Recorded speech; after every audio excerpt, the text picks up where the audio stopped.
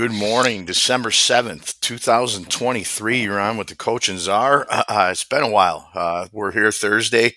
We got some Thursday night football. We've had a little Bulls and Blackhawks this week. Give us a rundown on the Bulls and Blackhawks plays for the week so far. I think the Bulls have been doing pretty well. So the Bulls, since Levine has not been playing, have played better. They beat Milwaukee last Thursday. I don't remember if they had a game since then, but then they won again last night. You got this NBA in-season tournament that's kind of weaved in these games dates. So I think the NBA has kind of pushed off all the other games to put focus on those. So anyway, we haven't had many plays with the Bulls, but I alluded to this before. We had a good thing going because when Zach LaVine was on the floor, he's terrible. He's not a team player. The team just wasn't gelling. They were playing horribly, and they were just getting whooped until the end of the game, and then they'd come roaring back, and it'd be close, right? So we're taking advantage of these slow starts. Well, that has gone away because now you got Kobe White, who's one of the hardest workers running the ship, and you got Caruso, another one of the hardest workers, getting more playing time. And you have kind of Vooch falling into his role a little bit more. And DeRozan now is falling into his role. So you kind of have this Bulls team that is on the other end of the pendulum. So I'd stay away from them for a while, just see what happens, at least until Levine comes back. He has this miraculous foot injury that they're not playing him on.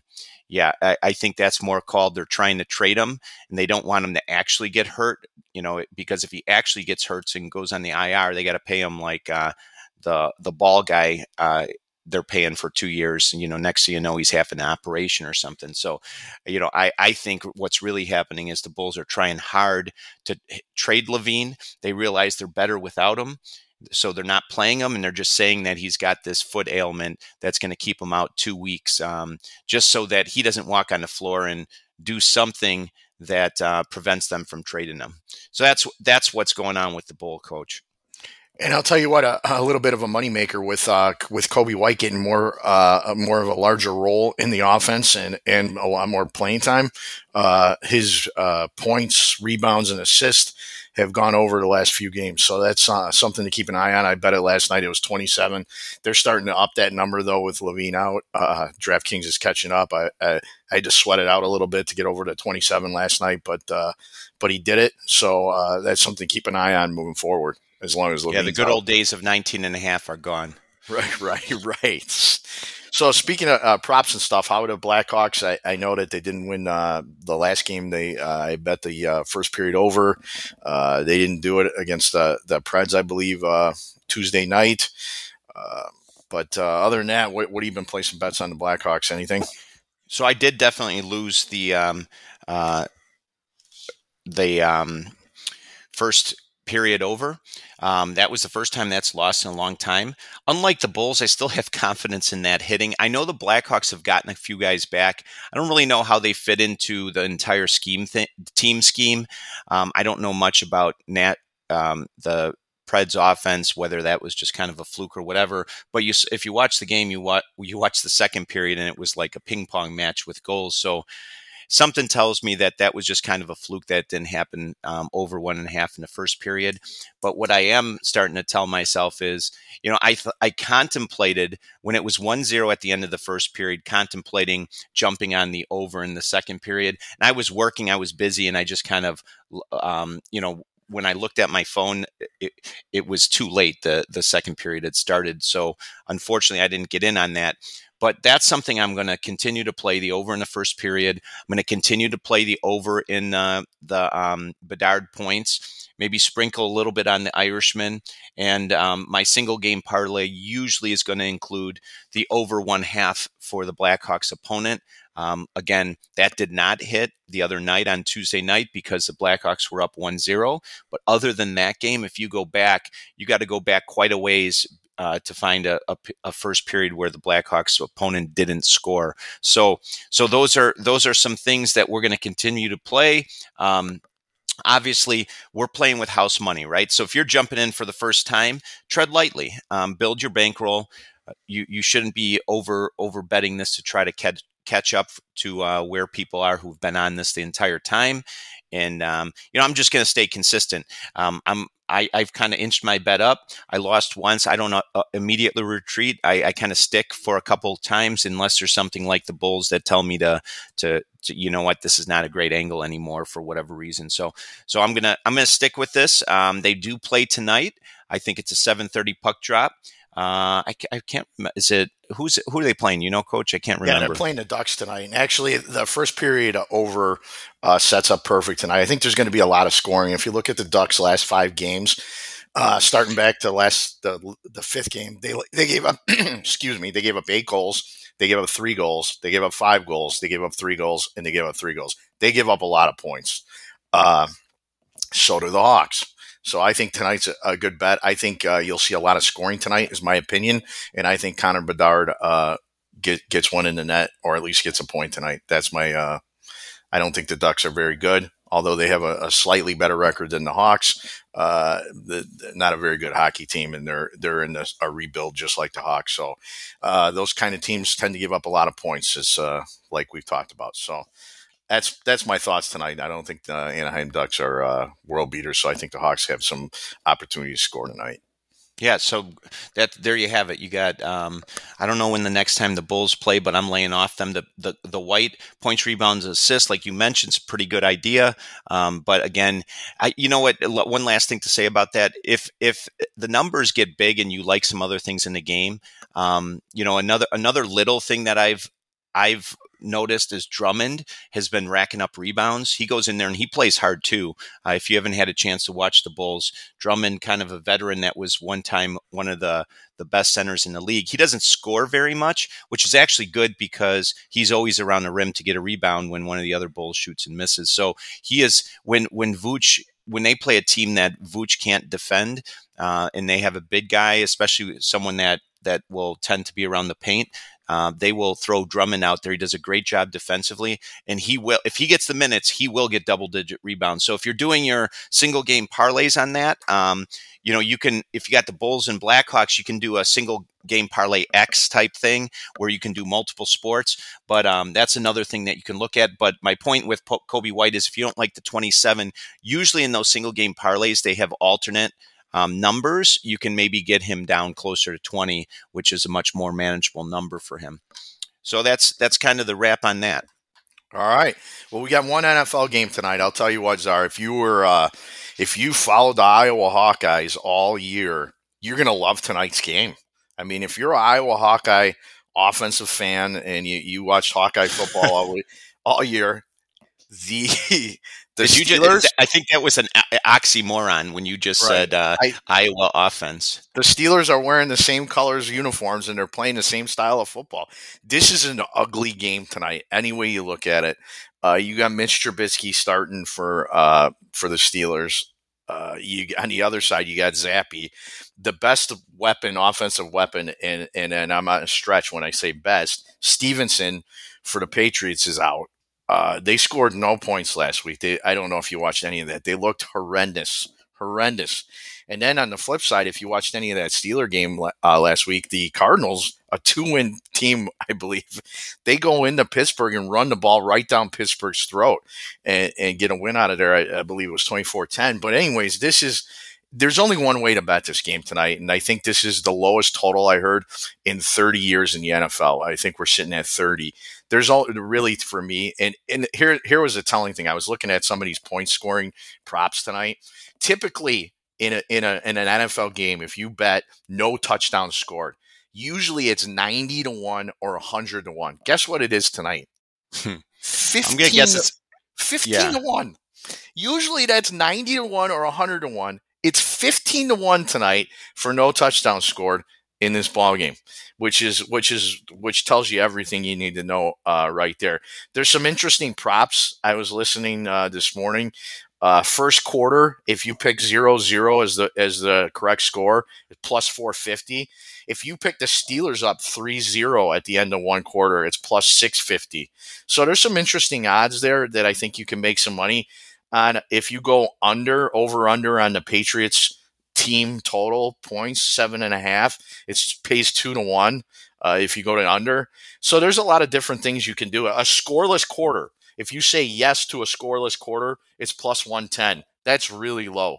That's a really low number. So some of For these these numbers, two teams, yeah, yeah, I feel like that actually could happen. right. So you know, to me, there's only one way to bet this game. It's the under. Uh, I like Tomlin in situations like that, like he's got tonight, where he's coming off a game where he just got kind of embarrassed a little bit. The Cardinals came in and ran it right down his throat. I don't think he likes that as a coach. I think he watches that film and he sees, the Cardinals coming in, just that's so demoralizing to a team. You just come into your home and they just ran the ball all day on Pittsburgh. That typically doesn't happen in these spots. Tomlin, after he's gotten beat up or a little bit of embarrassed or a disappointing performance by his team, he usually comes back the next week and they play pretty solid and pretty spirited. So even with Trubisky tonight, I think if you're looking for a side, you got to go to Steelers. But 6.5, do you trust them to win by 6.5? I don't know. I don't know if I can go there with that. So those of you who are fans of Iowa football, you'll probably enjoy this game tonight. Otherwise, this is a horrible game for a football fan. It really is. Yeah, or an offensive football fan. Yeah, right. You don't want any fancy guys going in this on the offensive ball. So one thing I just thought of when I was staring at this, the total dropped from opening 35 to 30, right? I don't know what the weather is supposed to be like. I doubt the weather is the reason. I think it's because you got two backup quarterbacks on teams that can't score with their skill players hurt. So here's something I want to throw out there that I might do. I probably will do the Stilldorf, which is the first half under, right? I mean, this plays into that. But I'm also thinking that at some point there's a possibility that one of these teams gets up double digits, like 10 points or something like that, right? There's a chance. I don't know how it would happen, but there's a chance. At that point, both of these coaches have to be going in saying, oh my God, we just can't let our offense lose this game for us, right? So they want to run the ball, field position, kind of like the Jets Atlanta last week. Take your shot, take an occasional shot to keep them honest, but a lot of passes to the tight end, play action. Hopefully you can run the ball and just keep going until you get your break. Well, if one of those teams gets up double digits, at some point that opposing coach has got to say, you know what? In order to win this game, we got to take some chances, and you got to get out of your game plan. Now you're looking at Trubisky or Zappi to go and try to make some plays, which could result in turnovers, bigger plays. Like if they connect or there's a PI, which happens all the time, right? The PIs especially, they get themselves into field goal range, maybe get lucky on a touchdown or sack, fumble, pick and interception for a touchdown, things like that. So I'm going to keep my eye out for, I'm hoping will be a low first half, 10-0, something like that. And then maybe we get a number that's as low as 20 or something like that. Because this is already dropping like a rock. All the money's on the under. You can see the number continues to go down. Vegas does not want more money on the under for good reason. But if you get that number down around 20, now we can flip the script a little bit, because once that game's a double-digit game, as an offensive coach or a head coach, you got to try to win the game. So you can't stick to your, I'm just going to play field position if you're down 10 points, which will open up opportunities. Again, these offenses stink. So I think those opportunities would have to come in the form of help with penalties or turnovers. But again, both these defenses are pretty good. I could see that happening. And, that's one way you could play this game. Teaser, unfortunately, the number of 6 isn't really a good teaser number, especially in this game that's full of field goals, probably. So there's not much you could do with the teaser in this one. Although the number 30 would greatly suggest taking the underdog in a teaser role, I just don't see how bumping this game from 6 to 12 is overly beneficial in the whole scheme of things. I can't go and play a teaser on this one. So those were just my added thoughts to what you said. I got two trends that I found that are kind of making me lean a little bit towards the Steelers. After losing by 14 or after scoring 14 or fewer points, Tomlin is 7-0 against the spread. Also to the under, this year they're 7-1 to the under against AFC opponents. So take that for what it's worth. A couple trends that are out there. Obviously, the trends are leaning towards the Steelers and Tomlin in this one. I don't know yet. Here at 6:27 in the morning. I don't know where I'm going with this one, but we got ourselves an ugly game here on Thursday night. That one's for sure. Right. If you're watching this tonight, you really have nothing to do. I mean, you could read a book about, I won't say it, but and that's more entertaining than this. My God, if you are watching this game, you really have nothing to do. Turn on Netflix. I mean, this is god awful. Yeah, and just going with the handle this morning, and you said it all, the money, 86% of the handle, the money is on the under tonight in this ball game, and it's sitting at 30. So let's see if that goes under 30 today. But this is the lowest total in the NFL in 30 years. So we'll see. We'll see what happens tonight in some ugly football. But like always, some good opportunities out there tonight other than football. So good luck and try to win the day. Coach, really quick, we thinking about coming. There's no more Saturday football. We still thinking about doing Saturday. I mean, you got Army Navy. Are we skipping right to Sunday? What are you thinking? Yeah, we could skip to Sunday. Actually, I got a pick on Army. I can give it to you right now. I like Army. The under is really low at 27, but that under, I think it's ridiculous. 14-2 to the under in the academies. But at the end of the day, I looked at this game many different ways. Army is a better team. They won 5 out of the last 7 in this ball game. This game for both of these teams is really their bowl game. They're not going on to play any other games after this. So when you have that, when you say this is their bowl game, I think you're going to see some things that you don't typically see in an Army Navy game, right? They may take a little bit of chances. It may play out like a regular bowl game where teams take some opportunities on the special teams or they run a little trick plays on offense to give, we may see some of that this game. So I'm staying, that's a low number, 27. So I'm staying away from the over-under. I know it's gone under 14-2. I think it's a safe bet to try to bet that. But I like Army. I think they're the better team. I think they've played a consistently tougher schedule.